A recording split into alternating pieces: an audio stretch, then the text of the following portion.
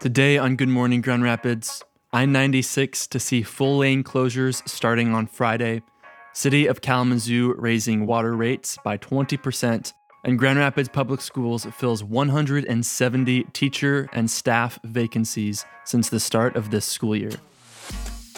Good morning, Grand Rapids. Today is Wednesday, September 21st, and this is episode number 17 of the Good Morning Grand Rapids podcast, bringing you a quick news update for the greater Grand Rapids area every Monday, Wednesday, and Friday mornings. Stay tuned for today's news.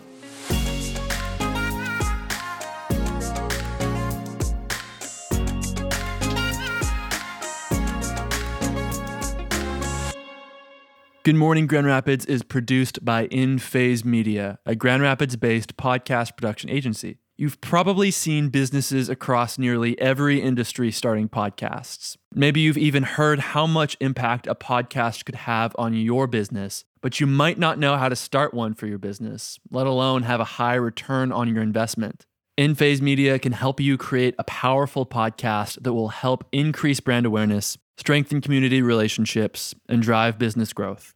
Go to inphasemedia.co to learn more about what a podcast could do for your business.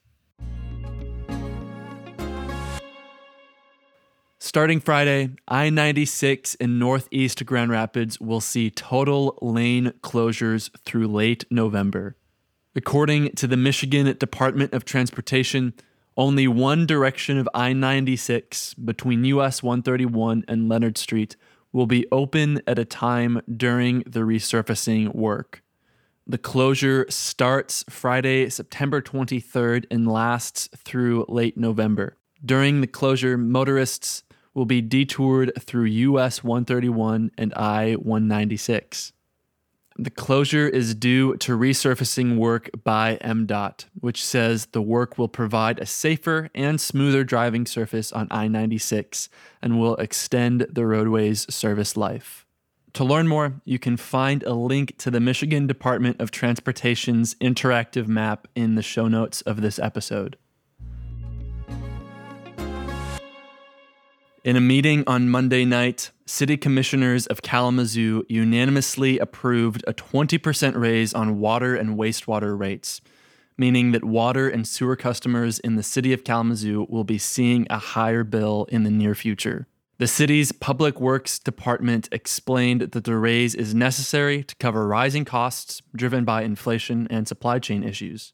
Those costs range from phosphate treatment chemicals to sludge hauling and disposal contracts. The rate change is also intended to help fund specific projects, including future lead line replacement for the North Side Edison neighborhoods in Kalamazoo. Kalamazoo Mayor David Anderson said, quote, "We're in this together. It's our system. We are committed to providing assistance as necessary. And this is an investment in us and in our children and grandchildren." But the feeling is not mutual. Residents across Kalamazoo expressed their displeasure with the idea. One Kalamazoo resident saying, quote, "If any of us experienced a 20% hike on any of our other bills, we would look for alternatives. There's not a thing we would stick with for a 20% hike, but yet water we have to have." Kalamazoo is offering the Low-Income Household Water Assistance Program as a temporary emergency program to help low-income households pay overdue water bills.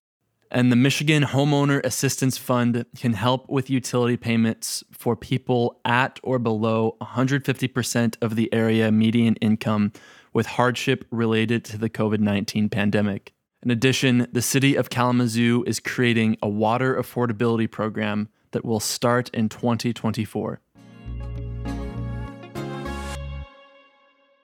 Grand Rapids Public Schools, the largest school district in West Michigan, entered the school year with 397 unfilled positions, according to data presented to the Grand Rapids Board of Education during its Monday, September 19th regular meeting. But since August, the district has ramped up its hiring efforts and has filled around 170 of those vacancies over the last 40 days. Despite the large number of new hires, the district still has 279 staff vacancies as of Monday afternoon this week, Even though the district was able to fill dozens of positions over the last month, there were some additional staff vacancies that have opened up since then. To boost its hiring efforts this year, GRPS started offering more sign-on bonuses and has raised pay for new employees. The district has also simplified its hiring process and has started trying to find different and unique ways to find recruits, including seeking out new recruits by working with a third-party company to get visas for employees that live out of the country. In addition, GRPS has significantly increased its funding for marketing and advertising of open positions.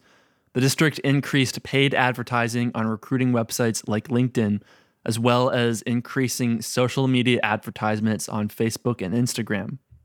To fill in the gaps left by teacher vacancies, the district has paid for substitute teaching permits for GRPS support staff members so that they can substitute in classrooms from time to time. In addition, the district is boasting a robust student-teacher program this year. GRPS welcomed 58 new student teachers this fall, 20 more than the district had last year. The increase in student teachers is due in large part to a new $10,000 stipend offered to student teachers per semester. This has been episode number 17 of the Good Morning Grand Rapids podcast, bringing you a quick news update for the greater Grand Rapids area every Monday, Wednesday, and Friday mornings. To stay up to date on the latest news, subscribe to the podcast on your favorite podcast platform and find us on Instagram at Good Morning Grand Rapids.